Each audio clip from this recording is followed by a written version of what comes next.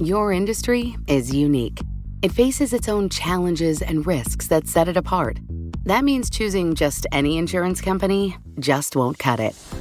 At The Hartford, we take pride in knowing the ins and outs of your industry and help provide solutions that suit how you do business. From liability and property insurance to workers' comp and more. At The Hartford, we don't just talk about specialization, we live it. Learn how The Hartford can help your business at thehartford.com. You know success when you see it. Or you think you do. The people in the spotlight. But what about those small business masterminds who succeed at making their money work harder? They do that by having a business bank account with QuickBooks Money, which now earns 5% annual percentage yield. Making your money work as hard as you do? That's how you business differently. Learn more about QuickBooks Money at quickbooks.com/5APY. Banking services provided by Green Dot Bank. Member FDIC. Only funds and envelopes earn APY. APY can change at any time. This is Masters in Business with Barry Ritholtz on Bloomberg Radio. This week on Masters in Business on Bloomberg Radio, I have a very interesting and unusual guest. She is a macroeconomist who I'm going to guess you've never heard of. Her name is Dambisa Moyo. She has a fascinating background from Zambia to Wisconsin to New York, Boston, and then London. She's, they call it a nylon, back and forth between New York and London. Really fascinating person who spends a lot of her time traveling. She's been to over 70 countries, author of 3 books. I find her perspective and insights into what's happening in the global economy, especially in the frontier markets and the emerging markets, really very interesting. Some of the things we talked about were very much different from what you usually hear from U.S. economists or U.S. policymakers. She is quite well-read, quite highly educated, a master's in policy administration from the Kennedy School and then a PhD in economics from Oxford. Very much a free market person, but very difficult to pigeonhole. Some of her comments about infrastructure around the world and infrastructure in the United States make it a challenge to put a label on her. I find her to be quite fascinating, quite interesting, and you know, it's unusual when I'm having a conversation with one of our guests that someone says something that genuinely surprised me. And she did that a number of times. So without further ado, here is my conversation with economist Dambisa Moyo. This is Masters in Business with Barry Ritholtz on Bloomberg Radio. My guest today is Dambisa Moyo.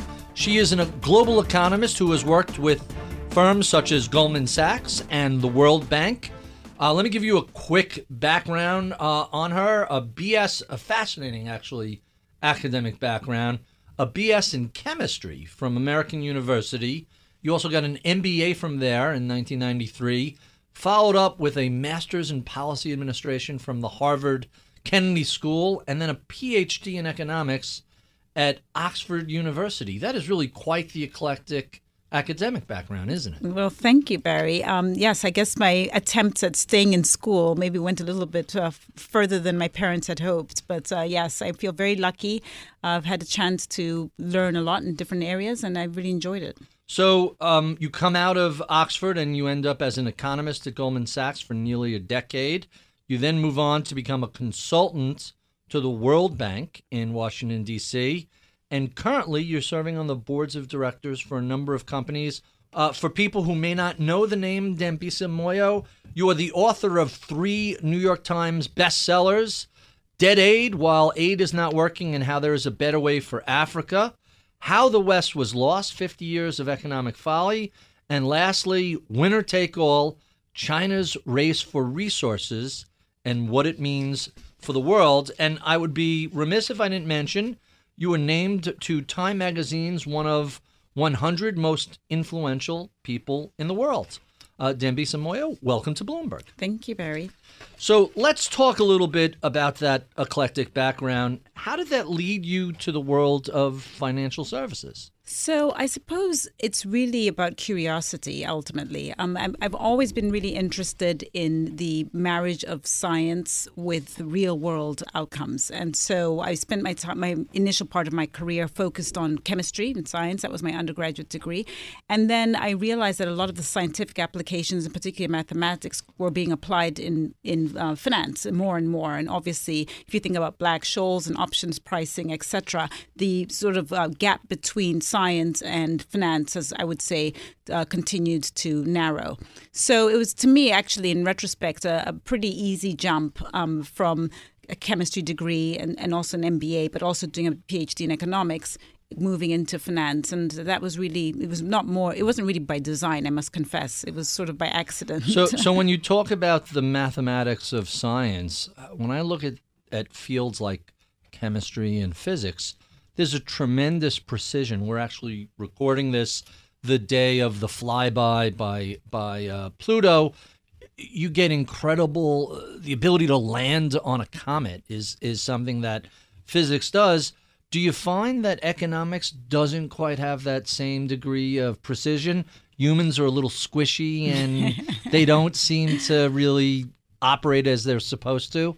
Well, I'm sure I'll be flogged for saying this by my fellow economists, but I mean, I think it's really not a science in the sort of purest form. We'd like to be viewed as scientists because we do think that there's always a closed form solution to some of the economic problems that we're all very well aware of, whether it's economic growth, issues around climate change, estimations, etc.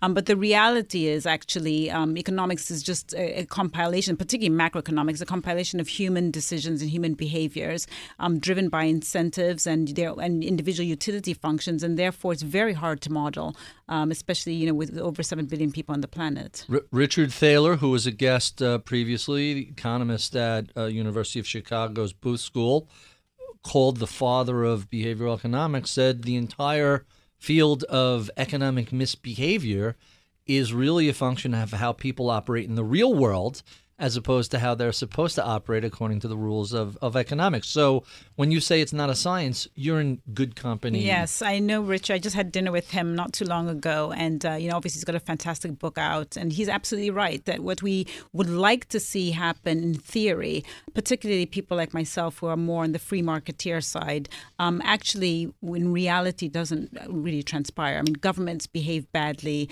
individuals behave badly, etc. And so ultimately it doesn't really pan out. So when you were at Goldman Sachs as an economist, what was your role? Were you client-facing or were you advising other people within the firm? So while I was at Goldman, I actually had a couple of roles. One of them, my initial role when I first arrived, was on the capital market side and covered a lot of emerging market clients, both sovereign states, but also a number of corporations. The bottom line was that I had actually spent a long time doing my PhD in economics, sort of 3.5 years, and I really wanted to get practical experience on how the markets worked. And I was very interested in emerging markets, and so landed at Goldman in the debt capital markets business. I subsequently went back into research, and it was really around the time of the BRICS work that Goldman put together. So did you work with is it Jim O'Neill? Jim O'Neill, yes. Jim was my boss. He's the one. Oh, really? He's the one who coined the phrase BRICS.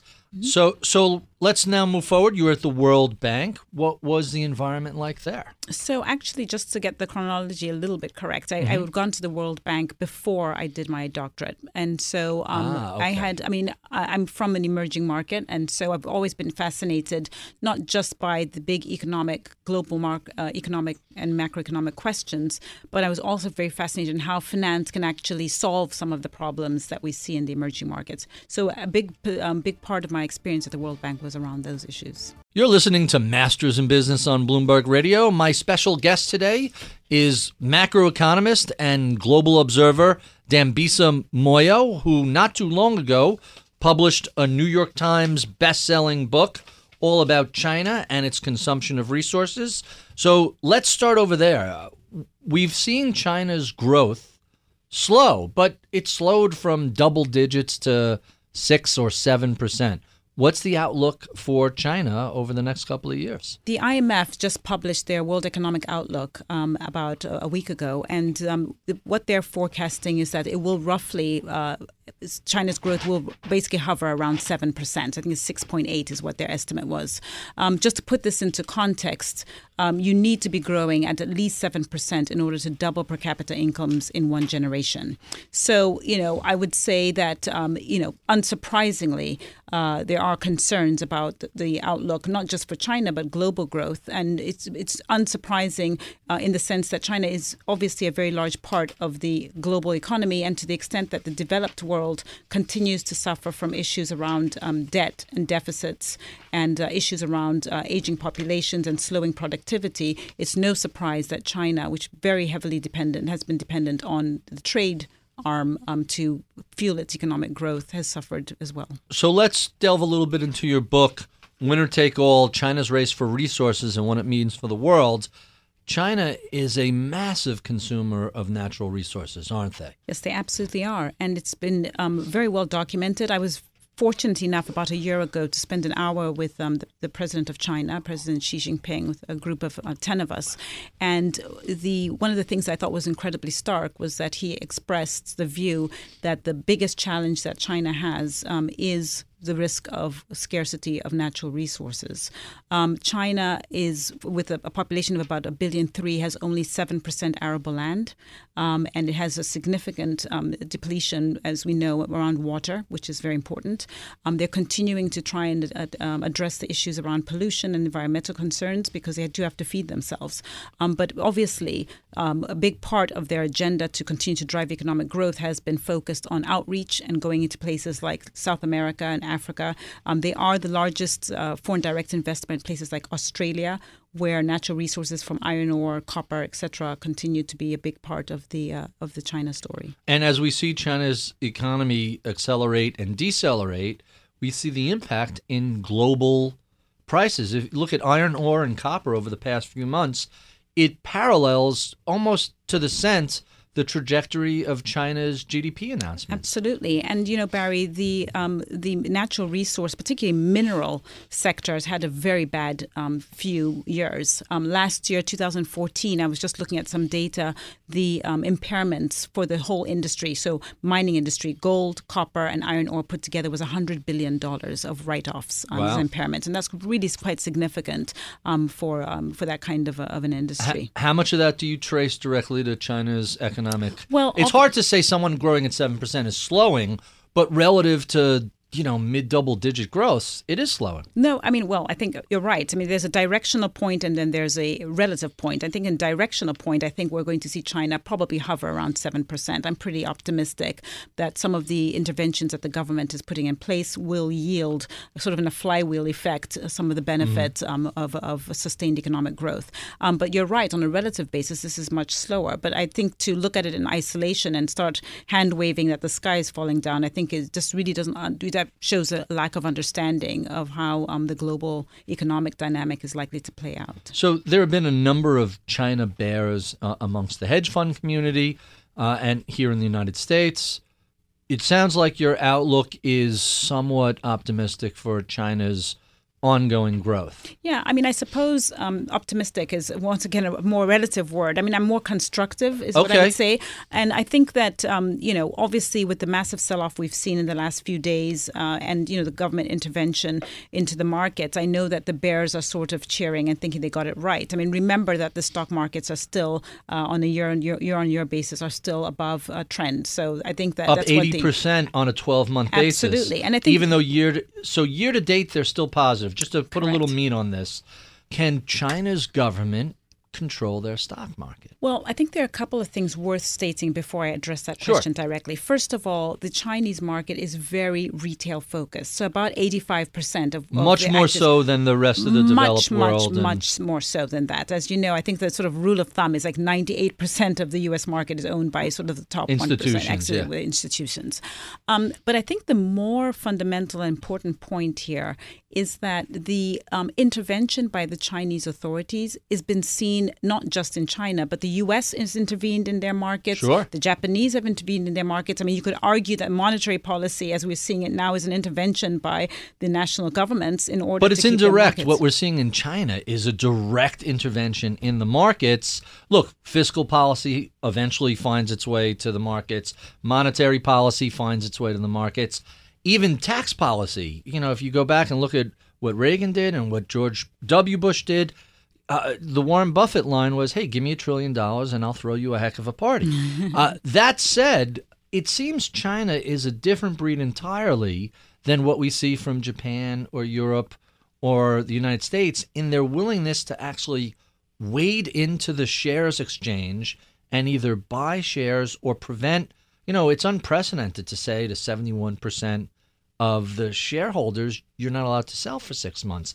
That's really direct. And by the way, that started at 30% and went to 50%. As they added more and more rules, if you're a 5% holder, if you're this stock, that's got to be unprecedented. Well, you know, Barry, I think people tend to split hairs. I mean, we see suspension of individual stocks or market suspensions. We've seen that in Western economies. No short selling. They prevented that. Absolutely. And so, you know, the responsibility of public policies to ensure that you don't have a complete collapse in the financial markets or in the economy. As I just said, the structure, the underlying structure of the financial markets in China means that there has to, by its very nature, be, I would argue, given that it's sort of mom and pop, holding the stock, that the government would be more aggressive in addressing this and trying to protect them. They don't have the culture of pension funds and insurers as we have in the United States. And so I think it's a bit naive to sort of think that they wouldn't be as aggressive as they have. And we know about interventions with foreign exchange. In many countries, you picked out Japan. I mean, we know about interventions in monetary policy more generally. I think it's really incumbent on public policy to step in when the markets are not clearing or there's a fundamental problem in the market system. You're listening to Masters in Business on Bloomberg Radio. My special guest today is Dambisa Moyo. She is a global economist who specializes in emerging market and frontier markets. You're also the author of a book called Dead Aid that was pretty critical of Western aid to Africa. And you had noted $1 trillion of aid has been sent from rich Western countries to Africa, and it's essentially been wasted. Explain that. The fundamental premise is we have to reflect on what is the purpose of aid. And the purpose of aid was twofold as far as I could see. Number one was to create economic growth in a sustained way. And as I mentioned to you, the 7% is really the rule of thumb, the number that we need to achieve in order to double per capita income. 7% growth in order to double income per capita for incomes over in one a generation. Okay. Exactly. So really important that we get to the 7% number. The second thing is that we wanted to meaningfully put a dent in poverty. And on these two metrics alone, the fact of the matter is that has not been the case. And of course, not even close, Not right? even close. We've seen many African countries regress. And I pick on Africa because that's my origin. But the reality is if you look across aid recipient countries around the world, it's been the same catastrophe. Latin America, South America, Asia. Southeast Asia. Exactly. All the same net results. And the reality is we have seen some cases where aid has been effective, but it tends to be in short, sharp interventions. The Marshall Plan, for example, $100 billion roughly in today's estimates, which is 5 years, U.S. putting money into Europe. But it wasn't an emerging market. It was rebuilding a developed market, yes. which is It's a completely different tack. But there are also examples from emerging markets, places like South Korea, Botswana. They received aid. In fact, they're called the aid graduates because these countries were able to utilize this received aid and to basically to catapult or to basically as a catalyst for economic growth for those economies. I am guilty of forgetting that South Korea was once an aid recipient because they're one of the most successful economic nations in the world. Absolutely. So what went right in South Korea that didn't go right in Latin America or Africa? So I think that there are many aspects to what has happened. I mean, they became very agriculture focused, so the aspect of being able to be self-reliant. They've obviously invested a tremendous amount in innovation and R&D, and so they are, as you pointed out, one of the very big competing countries around the world in those areas. I would argue that what we've seen in places like Africa and South America in particular is that there's been a large recipient. These countries have been recipients of money. but there was no expectation that it was ever going to come to an end. So we've seen the catalog of corruption and misuse. We've seen inflation. We've seen concerns around debt. Debt. I mean, and we're talking about Africa here, not Greece, but I'm sure we'll come to Greece in a minute. But I think that there's a bigger issue here, which is the fundamental problem with the aid system, is that it does sever the responsibility or the relationship between the taxpayer in the individual country and their government. So the governments very rationally spend their time courting the donors. And the donors, I'm afraid to say, have tended not to really care about what was going on the ground in the sense as a follow-up. So even if countries didn't deliver growth, they still just gave them more aid as opposed to sort of punishing them or really trying to change the course. So I'm benevolent dictator, and I'm appointing Dambisa Moyo in charge of all global aid to emerging economies. What do you do to make this work better? What's your prescription? So that's a fantastic question, Barry, because we know the good news is that we're not living on planet Zug where there's no information. The reality is we know what creates economic growth in a long-term context. We know that trade is better than no trade. Mm-hmm. We know that investment in infrastructure is a critical piece of this. We know that financial liberalization and investment in financial sector is a huge. Define that as it applies to a frontier African country. What is that? How does that actually manifest itself? Well, we need capital markets. You need them to be liquid, right? And you need them to be able to be transparent as well, in the sense that, like anywhere else, you need people to be able to make bid and ask offers that people bid and ask spreads that people can see and make judgments on whether or not they want to sell their goods and services at those prices. And I think that one of the big problems with the aid system is that it does create a lack of transparency, much more opacity around market prices, and that's a massive distortionary aspect in the economy. I have a friend who's a banker in South Africa. His name is Pierre Duplessis, and he 5 years ago said, I would like to create an ETF for Africa. And I think since then, that's finally come about. But 5 years ago, if you wanted to just make a purchase of African equities, it was almost impossible. Yeah, absolutely. And I must tell you, things have changed considerably. And I think the financial crisis, if there was anything good, was that it did force African countries and other emerging markets to figure out that they have to stand on their own. And so we've seen now about 20 countries in Africa have stock markets. We have about 20 countries in Africa also that have credit ratings, and they're issuing international debt. They have to take responsibility for the running and management of their economies. And by the way, that is good democratic policy anyway, because the governments are then held accountable by their people. You're listening to Masters in Business on Bloomberg Radio. My guest today is Dambisa Moyo. She is a globe-trotting economist who has visited more than 50 countries, and she likes to specialize in the BRIC and frontier economies in Asia, South America, Africa, and the Middle East. So let's talk a little bit about your eclectic background and how you're really a citizen of 3 different continents. You're born in Zambia. You come to the United States when you're fairly young, right? Yeah, that's right, yes. And then you go back to Zambia to study chemistry in college. Yeah. So my formative years were definitely in Africa, at least that's the way I view it. My more recent time has obviously been in the United States, where I did my master's at Harvard and then going to Oxford to do my PhD and subsequently working abroad. You couldn't get into a better school? I know. It's just shocking.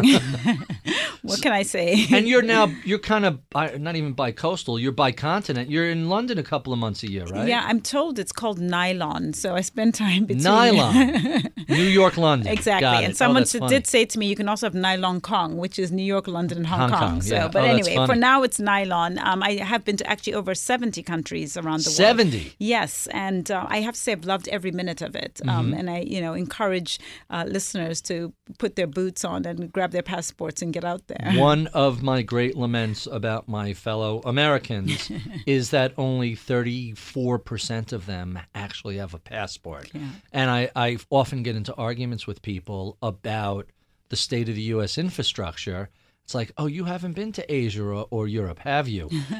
When you go to Brussels and their roads are fantastic, when they are about to be repaired, like what they think needs work is what we aspire to. Yes. Not even talking about the Autobahn in Germany. And then let's not even talk about trains and other infrastructure in Europe and Asia.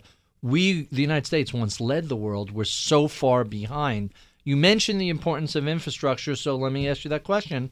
How significant is infrastructure even in a developed nation like the United States. So we're sitting in the United States, and there's been a catastrophic underinvestment in this country in infrastructure.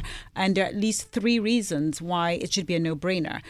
One, obviously, a developed economy and developing countries need the foundation of solid infrastructure. But number 2, from a duration perspective, for long-dated pension funds and insurance companies, they need that bonds. aspect. Absolutely. Yeah. And the third thing, which I think is completely obvious, is that it's what a great way to create employment in the United States. So, by the way, now what's fascinating, I see a lot of road construction that I haven't been seeing previously, but we're reading more and more that it's the state and not the federal government that's doing it. So Utah and Washington State and now New York, some of them have passed increase in the gasoline tax, which, by the way, is frozen where it was in 1991. There's no COLA. There's no cost of living adjustment. There's been no increase as the number of people in the country have more than doubled since then. So what a big surprise. Yeah. I guess people don't get elected for doing maintenance work. That crazy idea. But, the truth of the matter is I think most people would be willing to pay a little bit more to get decent infrastructure. I mean, the road situation is atrocious. Atrocious, and actually, right? the airports as well. I mean, I've been to better airports, than JFK at Lagos in Nigeria. You heard what Vice President Biden said about LaGuardia. Third world airports are nicer than LaGuardia. I think they just approved about I know they approved, I don't remember if it was $7 or $9 billion or less, but it's a multi-billion-dollar renovation of LaGuardia, which hopefully will be done in our lifetimes. But it's really such a dump and so overneeded. At least there are a handful of terminals in Kennedy, in JFK, that aren't half bad. Right, that are tolerable. Although, the airport in Detroit is nice, the airport in Denver is nice, but they're noticeable because they're nice. Yeah. The rest of them are. And you're in Asia pretty regularly. Regale people with what infrastructure in Asia is like. Well, this is one of the hallmarks of the Chinese and also Asian success story is that they very quickly understood they needed to invest a considerable amount in infrastructure. It's the way that you get goods and services to market. It's the way that your economy functions, the way telecommunications work, and that's what they've spent a large chunk of their money on. And to the critique of some, I mean, the people would argue that it's probably gone too far in the property bubble in China that people have been talking about is probably an artifact of that. But the reality is, the U.S. has about 70% of its GDP is consumption. In China, it's much less, like 50%, if that. I mean, some estimates are around 30%. And this is, I think, really a testament to the way people think about infrastructure and fixed income investments in a place like China versus that in the United States. I'm gonna sick you on Grover Norquist, and you'll be able to change his perspective. It's far too much focus on deficit financing. Right. By the way, oil and gasoline prices are down so much. What would be so terrible if gasoline prices had a 20-cent tax? Yes, it's a tax, so that the roads and bridges and tunnels don't collapse. This is how civilized societies behave. Before I forget, so you're in London how often? About once a month. Oh, so you're there pretty regularly. I am, yes. I know you have an apartment, you're at an office right in the middle of London. I wish that were true because it's so expensive. I do have an a place office there. Yes, Not I do. An apartment or an office? I did have an apartment, but as you probably have seen, the cost of apartments on and infrastructure, it's just insane how expensive it is to get on the property ladder. So more than San Francisco, people have been saying. Yeah, no which doubt. Which is more than New York. As you know, England is an island, and so it's yes. you can't exactly keep expanding, and they don't really do skyscrapers the way they do in New That's York. the thing is you look at Hong Kong or Shanghai or New York.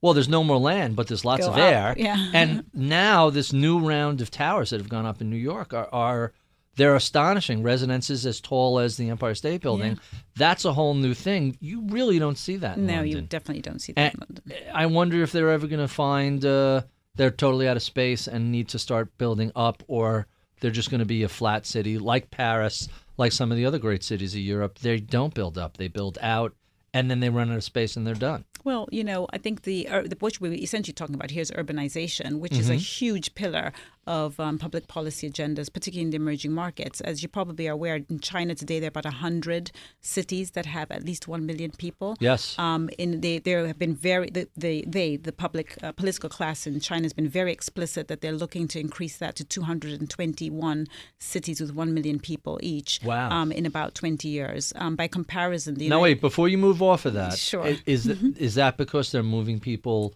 away from the agrarian hinterland and in the farms and into more educated, more professional? That's partly to do with it, but obviously, as we've seen even in the United States, where in the 1900s you had sort of 60% of the population living on land, now have less, sort of 2 to 3% of Americans are involved in the agricultural space. Tiny. I mean, that is essentially the transition that we're seeing in places like China.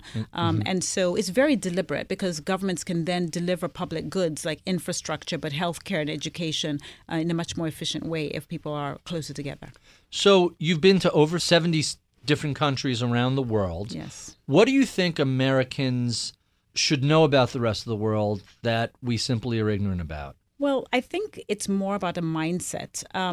Someone said to me recently, actually a very senior chairman and CEO of an American company said the interesting thing for him was that the rest of the world was more similar to each other than the United States. And so but by that meaning, America is the anomaly. Everyone else is much more similar, Makes sense. even the European allies.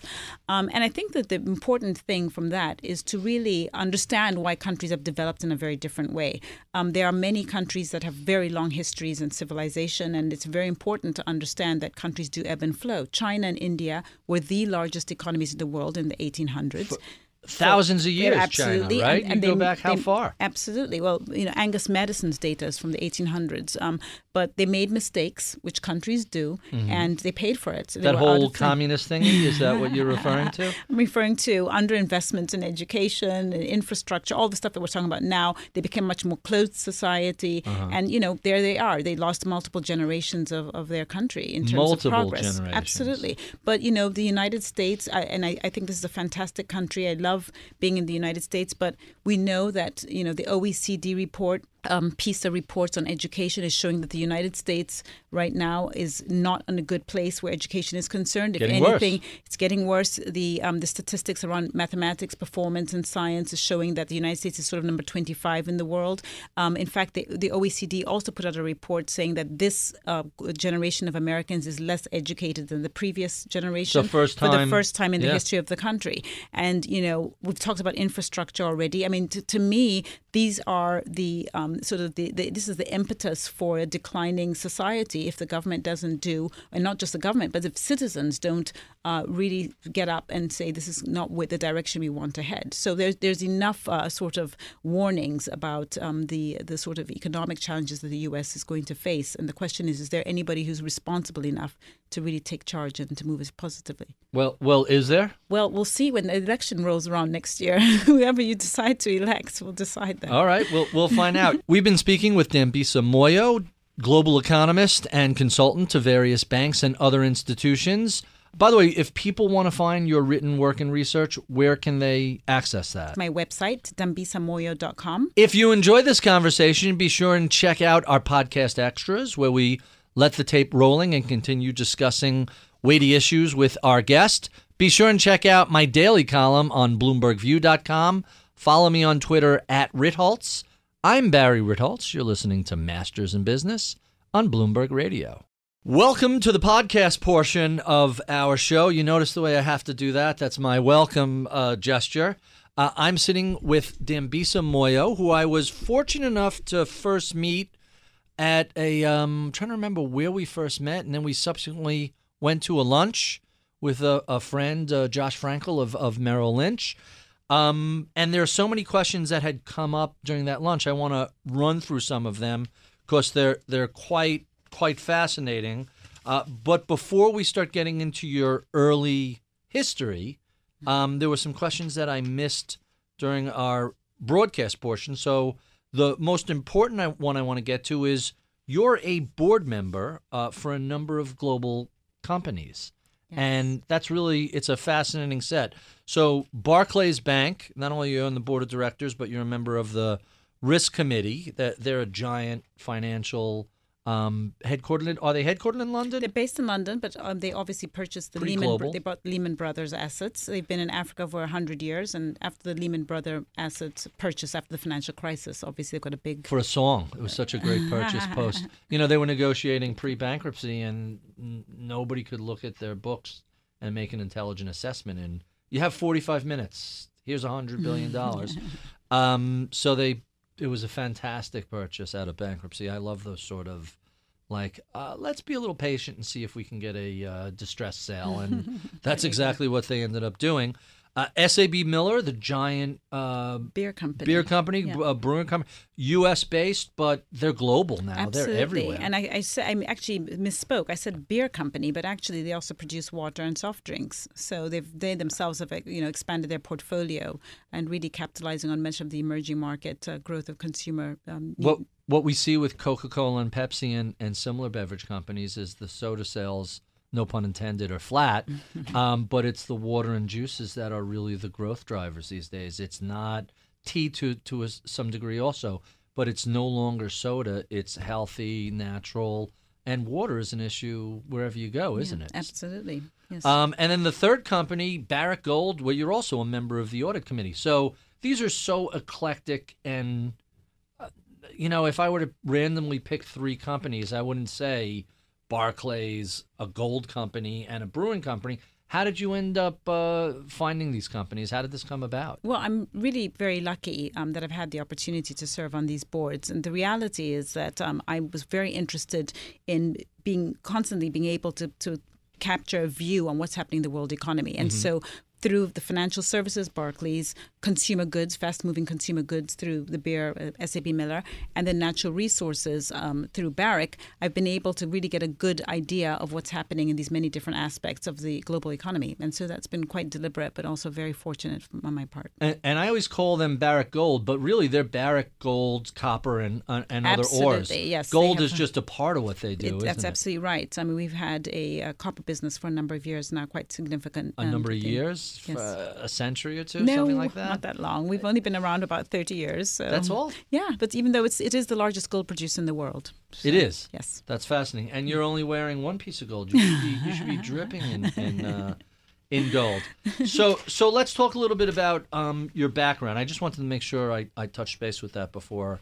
There's a tendency to just get lost in digressions, and I wanted to make sure we covered that. So who were your early mentors? Who basically said, this chemistry stuff is interesting, but you should look at finance and economics? So in my case, absolutely my parents. And I know that sounds a bit canned, but I really look at my parents as being the real pioneers from coming from Africa, which is where I come from. I come from a landlocked small country, at the time about 10 million people. And, they left Africa to come to the United States. My father did his PhD here. Where'd your dad do his PhD? He was at Wisconsin. And what was his PhD in? It was in linguistics, as really? it turns out. Yes. Oh, that's fascinating. Yeah. So how do you go from Zambia to Wisconsin? That's not the usual route, is No, it? exactly. I think they learned the hard way how brutally cold it can get out there. But they also studied briefly at UCLA. But that transition, it's not. We take things so much for granted now. Telecommunications, just pick up the phone and call home. But at that time, they had no one from their families had ever left Africa, so they didn't know how to get on an airplane and to connect in London to get to Los Angeles and then obviously to Madison later on. But so I consider them to be the pioneers, and they're really a testament to open-mindedness, not getting bogged down by negativity. I mean, they were coming out of the colonial era, but they were still very optimistic young Africans, very keen on economics and educational success. And so they had to be thrilled watching you work your way from one university to. There are still some schools you haven't gone to. Yeah, I know. I'm still working on it. But your parents have to. When you graduated with from Oxford, they had to be thrilled to say, "Oh, look what our little girl has accomplished." Well, thankfully they were there at Oxford when I was awarded the doctorate, so they were very thrilled, and that was a great experience. That's fantastic. So. What about economists who have influenced you? Who were the great thinkers in economics who affected your approach to macro? So I've tended to err on the side of being a free marketeer. So perhaps more of the Chicago school than anything else. Yes and no, because some of the stuff you've said has not been, so people think of you as a little more right-leaning, but you're right-leaning in the UK. Here, you're what would have been considered a moderate Republican 30 years ago. Yes. Unfortunately, you have to go to the Museum of Natural History, and next to the Brontosaurus, you can see the moderate Republicans who pretty much aren't, certainly not elected anymore. Yes. They're gone. I do know I have these strange monikers. I mean, I suppose I come from a place where I don't want to feel hamstrung by, are you a Democrat? Are you a Republican? Are you a Keynesian? I just think that those type of, ascribing those type of labels takes away from what the real issues are. And, I was, a couple of years ago, was awarded the Frederick Hayek Lifetime Achievement Award. At a young age. You were the I would youngest like to say recipient. that. But you were tell me if I'm saying this wrong, you were the youngest recipient of the Hayek Lifetime Achievement Award. That's True or what I false? was told, but who knows? We do our homework. So, but anyway, the point was that, in researching about Hayek's work, he and Keynes were actually very close, and Yes. they respected each other's work. And I've actually written a number of articles about the need for a unified approach to economics. I mean, neither of us are correct. Companies and economies ebb and flow. What might be true in a moderately growing economy, which doesn't have any shocks, is completely different in terms of potential government intervention when you have a financial crisis, for example. Well, if you're going to be rational, how are we going to be able to argue about I know stuff? it's kind of crazy. So I think in my later life, and just coming back to your question about mentors from economics, I tend to like people who are more pragmatic. I mean, we clearly need governments to be involved in delivery of public goods, and there is clearly a point at which governments can do too much and therefore really undermine incentives and utility, the stuff that free marketeers love. And so we're constantly trying to find that balance. But I think, I'm very interested in sort of the Scandinavian model, because I think they probably, on the whole, have a more interesting approach to the left versus right views about economics. And so that's how I tend to approach things. That's pretty fascinating.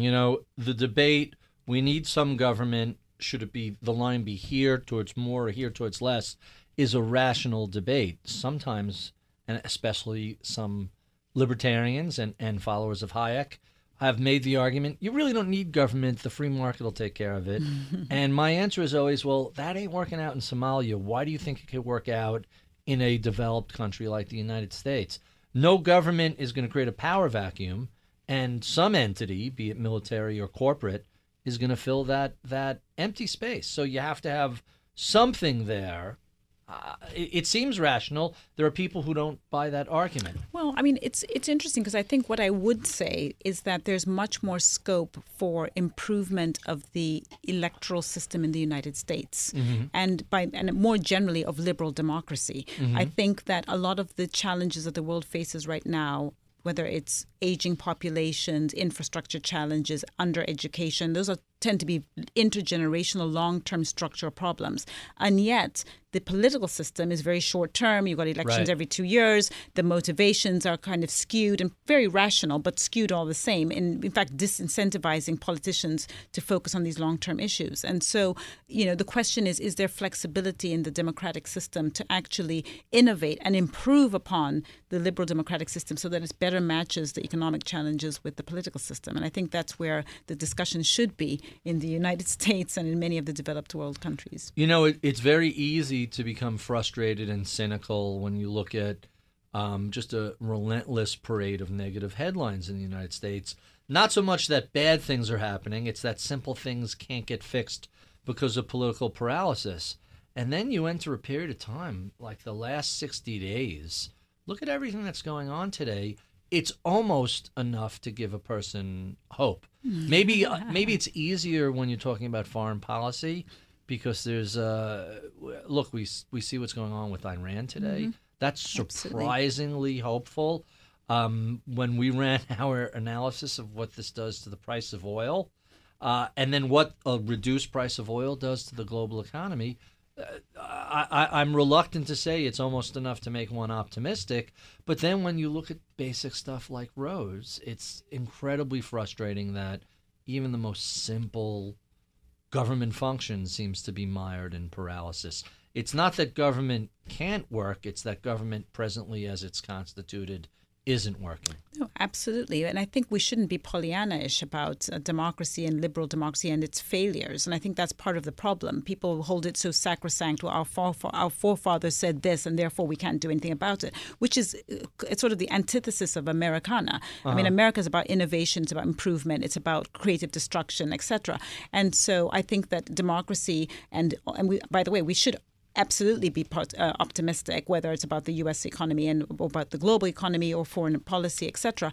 But we shouldn't be sort of obtuse about what needs to be done. And I think that there is a lot of scope for improvements, such as looking at term limits, looking at extending of terms. And some of those experiments are already taking place around the world. Mandatory voting, God, dare I say it, without getting shot in America. That would be the problem that you run into with mandatory voting is the people who are too uninformed, talk about low information voters, the people who are like, oh, was it an election in November? So I don't know. On the one hand, I like the theoretical concept of mandatory voting. Then you look at the people who never bother to vote, and it's like, really? Is that? But that's a civic responsibility. Yes. I mean, look, it's another whole like other conversation. Taxes. But, we cannot sit here and complain about the government's underperformance if we can't even be bothered to go and vote. If you can't be bothered to go out there and express your view, then you really, therefore, should not sit around complaining about lack of infrastructure or underinvestment in education or pensions or et cetera, all the other things that we spend a lot of time moaning about. There has to be some way to, speaking of Richard Thaler, to nudge people into voting the way they've done it with organ donation and other such stuff. It could be set up to encourage more people to vote, certainly to make it easier to vote. But we're a nation that maybe we're too wealthy and too relatively well off to be all that concerned. We have amongst the lowest voter turnout in industrialized democracies. Certainly much lower than Europe, although they're trending down also, aren't they? Yes, they are, absolutely. So is that a function of wealth or just people getting lazy? What is it? There's a whole history and literature on this issue, and obviously we won't have time to go into it in grave detail, but I definitely think that there is an element of indifference that can occur when people are quite satiated. Their sort of physical and human needs, sort of Maslow's hierarchy of needs, if you will, are sort of satiated. And therefore, on the margin, they may not like certain things, but it's not so fundamental that they feel like they need to go out there and express a very strong view. So now we don't have to, you just resolved that issue. It's settled and we don't have to spend a lot of time on that. So let's talk a little bit about global events because we really haven't. What do you think about what's happening in Greece with the European solution to them staying on the euro? Do you think this was the right decision? Do you think Greece overplayed their hand, should have left the euro? What's your impression on that? So my view on Greece is that what we've seen in recent sort of months and probably even the last few years is never been a transition. It's been an equilibrium. And I think it's very important people understand the difference. I think there's been a misunderstanding in the markets that somehow Greeks' debt and the restructuring needs and around pension funds and civil service, etc., were things that were going to get resolved. And then we move into this amazing equilibrium where the euro is functioning. And I don't agree with that at all. I think that what we have has all the hallmarks of the aid system. We have a large functioning let's call it institution, group of countries, which is the European Union, that has a lot of money. Call them the donor, and you have a relatively poor, non-performing, dysfunctional in many ways, and totally certainly politically dysfunctional economy that actually, I would say, and I use the term lightly, is being rewarded for bad behavior. Mm-hmm. And so you've ended up in this locked equilibrium where the donor needs the recipient to stay in because obviously there are too many risks and a number of very significant risks for Greece leaving. You could, it be a portal for terrorists. It could be undermine the union itself because other countries will say, well, what about us? We also want to be a bit more lax, et cetera, et cetera. But there's also benefits for the recipient to keep in the game. And this is like a game theoretic corner or solution that I've seen play out in the emerging markets with the aid system. You have donors that continue to give money even though these countries are not doing what they said they were going to do. But it will get to such an extent that the donors are even willing to pay the countries to repay the debt. So on the books, it looks like the country's paying back the money, but actually we don't see the improvements in the metrics such as growth or improvement in increases in retirement age, all the stuff that Greece in particular is looking at, but more structural issues that need to be addressed. When we look at the structural issues in Greece, the concept of everybody having to pay their taxes just seems to be completely foreign, and it's not a surprise. There's an underground economy. My favorite data point, I'm trying to remember who ran the story. It was either the Times or the Wall Street Journal about the swimming pools in Athens. Yes. So you pay a tax on a swimming pool. It's not a whole lot of money, but it's a chunk of change. And something like 100 people paid the swimming pool tax in Athens. But you use a Google satellite image, and there's 16,000 swimming pools. So the lack of the taxpayer avoidance data, 99% of people aren't paying their taxes.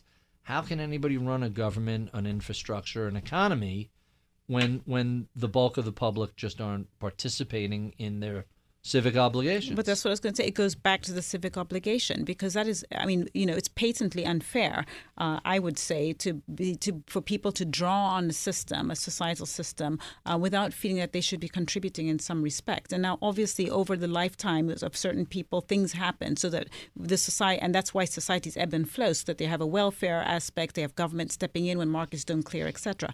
But clearly what has happened in the Greece construct is that this economy is not a developed economy in any way near what it should have been. It's somewhere between emerging market and a developing country. And I think it needs a lot more latitude and flexibility to do what it needs to do to improve its own lot. And under the auspices of the euro, I think it's just made it much more difficult. I mean, in a nutshell, I don't think that they'll be able to leave or be asked to leave. All right. So I only have you for 10 more minutes, so let me plow through some of my favorite questions that I ask of all my guests. Let's talk a little bit about books and reading. You're obviously well educated and you've read a lot of textbooks. What other books do you enjoy reading? I'm trying to think of a book I'm reading now that I really like. I tend to like, I'm kind of into the marathon zone right now. So I'm actually reading a book by Stu Middleman, who is a marathoner. I believe he's in his mid to late 60s. I mean, he's run so many marathons and ultra marathons, which are 100-milers, and he's actually eroded his knees. Yes. He's got no cartilage. And so, but I'm fascinated by sports. I love tennis. I was just at Wimbledon finals over the weekend. That was great. I just watched that Sunday. Yeah, so that was fantastic. I thought Federer was going to pull it. There were repeated opportunities for him to pull that out. Yeah, no. And you got to give Djokovic credit. He's just a machine. Guy has total package. We could digress into tennis. But anyway, the long story short is I'm really into books now, more on athletics and how you marry. And you began that. running marathons. You started late a year in life, ago. Didn't you? Yes, I did. I was in my 40s already, and so I. So you still have some cartilage left. I have a little bit of cartilage left. At least it hasn't been eroded by the passage of time, but not yet. Those by the way, those ultra. Everybody forgets. I'm fond of telling. You say an ultra marathoner has no cartilage left in his knee. Everybody forgets the guy who ran the first marathon. Was it Sparta to Athens or to marathon? Right. To Thomas Marathon. He dropped dead when he arrived. Yes. I think we took the wrong lesson from that. The lesson is 26 miles is too far to run. It's 26.2, Barry. Right. Don't forget the 0.2, because that's the. See, don't forget they dropped dead at the end. That's the thing that I remember. Mm-hmm. That's why I used to run long distance in high school and college. But I competed 3 miles, and that's it. Wow. 3 miles is plenty. And since I stopped that, I've fortunately managed to retain my girlish figure. But so what other nonfiction books do you like? What something related to finance and economics? Anything? I'm actually reading a book right now. I'm going to get the title wrong. I think it's called the something catastrophe. It's on Greece. Funny enough, I don't know why it's popped out of my head. I'll remember before we head off. But basically, it's case studies. It's written by a New York Times journalist. It's just come out. It's basically case studies, really underscoring the stuff we're talking about, the dysfunctionality of the society, and how now it's really, I think, for traders in particular, there's lots of lessons learned about how we should be thinking about the Greece's likelihood of exit, but also the likelihood of some of the reforms that are being demanded upon them actually being coming to fruition. And thank you so much for not saying Grexit. I hate that phrase. But what's interesting to me about Greece is economically, there's only so far tourism and agriculture scale. They really need a little bit more of a modern economy, and there's just real massive cultural resistance to that, isn't there? I think many countries need a little bit more of a modern take. I mean, if you look at what's happening in technology space, it's very clear that there will be gains, but there will also be significant losers if countries don't continue to innovate in a more aggressive way. So you said you started running marathon in your 40s. Yes. Whatever motivated you at that age to say, I think I'll start running 26.2 miles? Like, that's sort of an unusual thing late in life, isn't it? It is, I think. But I have late to in say, life. I should say middle in life. Well, the oldest marathon runner started running at 89. He's now in his hundreds. He's about 102, 103. And he's still running marathons. He's still running marathons. And by the way, I've just remembered the name of the book. The book's called The Full Catastrophe by James Angelos. Oh, and okay. It's Sounds on Greece. fascinating. It's very good. Worth a read. Running marathons at 100. Yes, absolutely. Yeah, at 100, you're entitled to sit down for a little while. He could take a cab. He doesn't have to run. He didn't take a cab. He crossed the line. He's fantastic. Wow. He's really amazing. But in any case, the long story short is that you may recall last year, 2014, April, there were about 300 girls that were abducted in Nigeria, northern Nigeria, by terrorists. And I was actually kicking and screaming to a media mogul, a friend of mine, who I said, this is completely outrageous. The media's not even picking up on this story in an aggressive way. And he said, well, what are you doing about it? And he's a very, he's a very famous global media person. Mm-hmm. And he said, well, you're just sitting here and moaning about it. Why don't you do something? And so I was trying to think, what could I do that was going to put me, in a little bit of discomfort, but actually try and do something quite positive and constructive. So I ended up running the New York Marathon.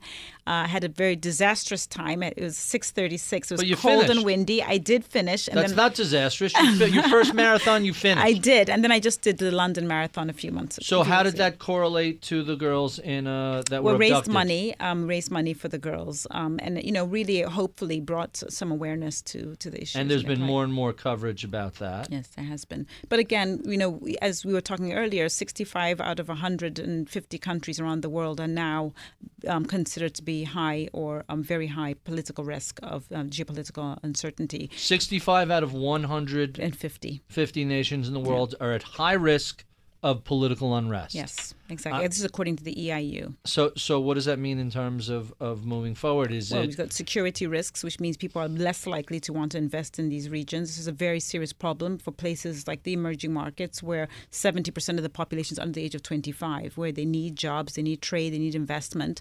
And if we're not going to get that because there's so much political volatility, you're creating this sort of cycle where there's a lack of investment, and therefore you have more populations that are disaffected, and they join these radicals and terrorists. I'm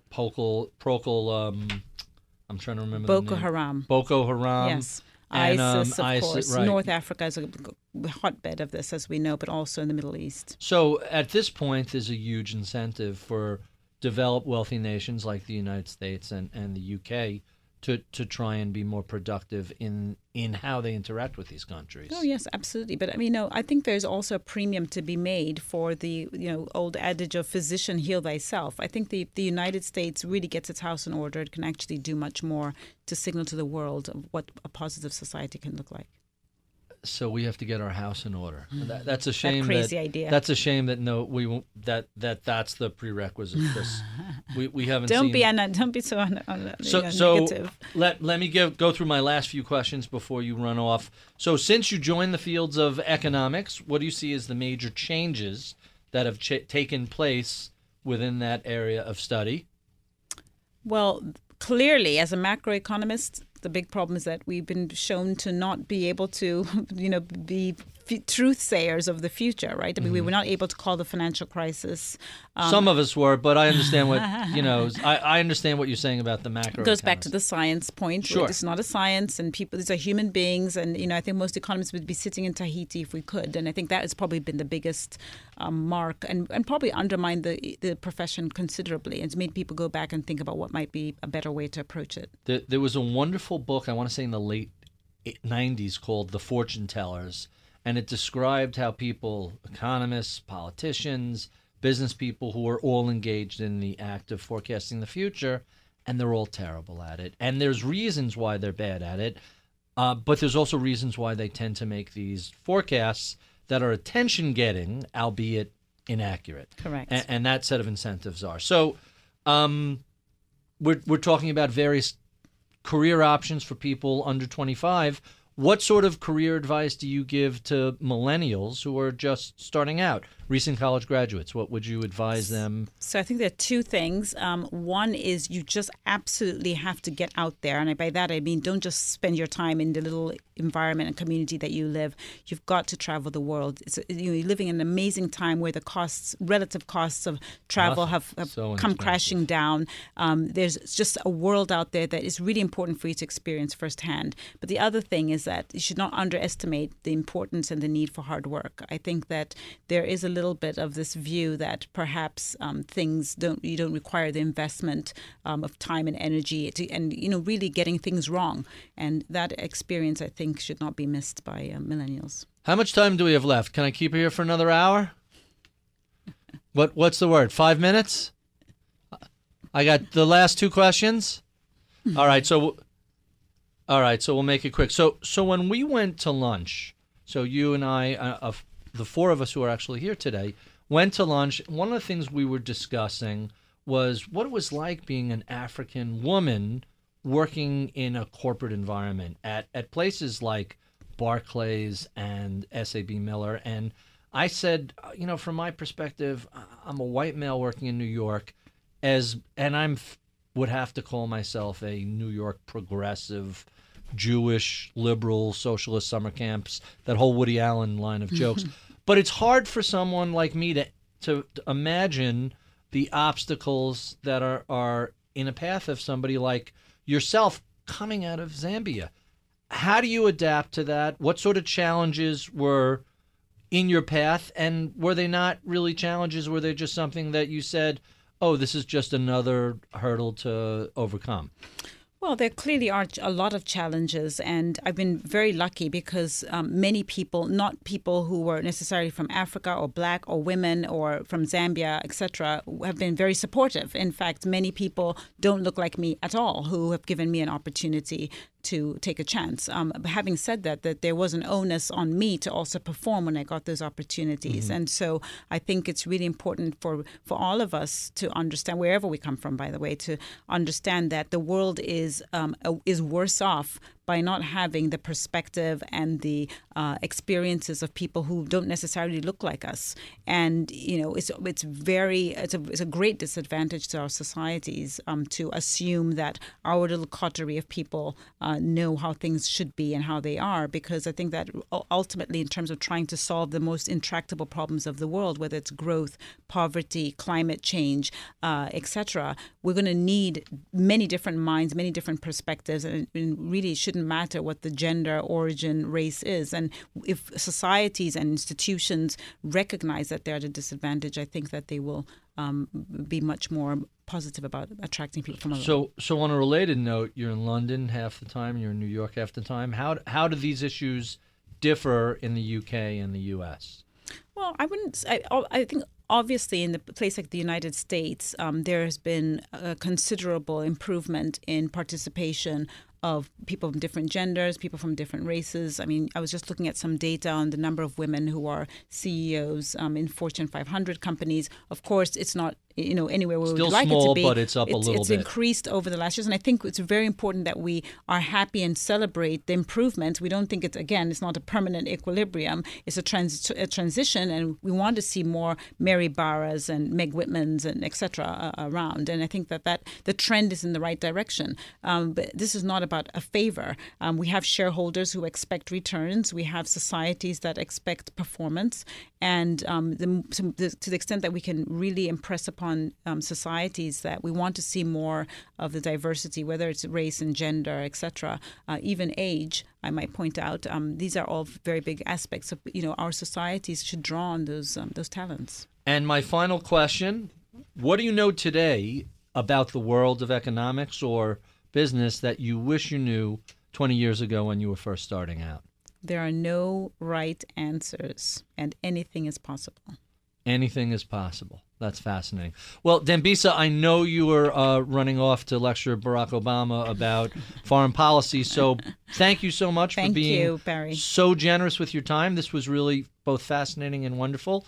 I've been speaking with Dambisa Moyo. She's a global economist and consultant. If you enjoy this conversation, be sure and look up an inch or down an inch on Apple iTunes, and you could see all of our previous conversations. By the way, you are the 52nd interview, so this is our 1-year anniversary. Fantastic. So thank you so much for making this so special. Thank you, Barry. I want to say thank you to Matt, my engineer, Charlie, our producer. You've been listening to Masters in Business on Bloomberg Radio.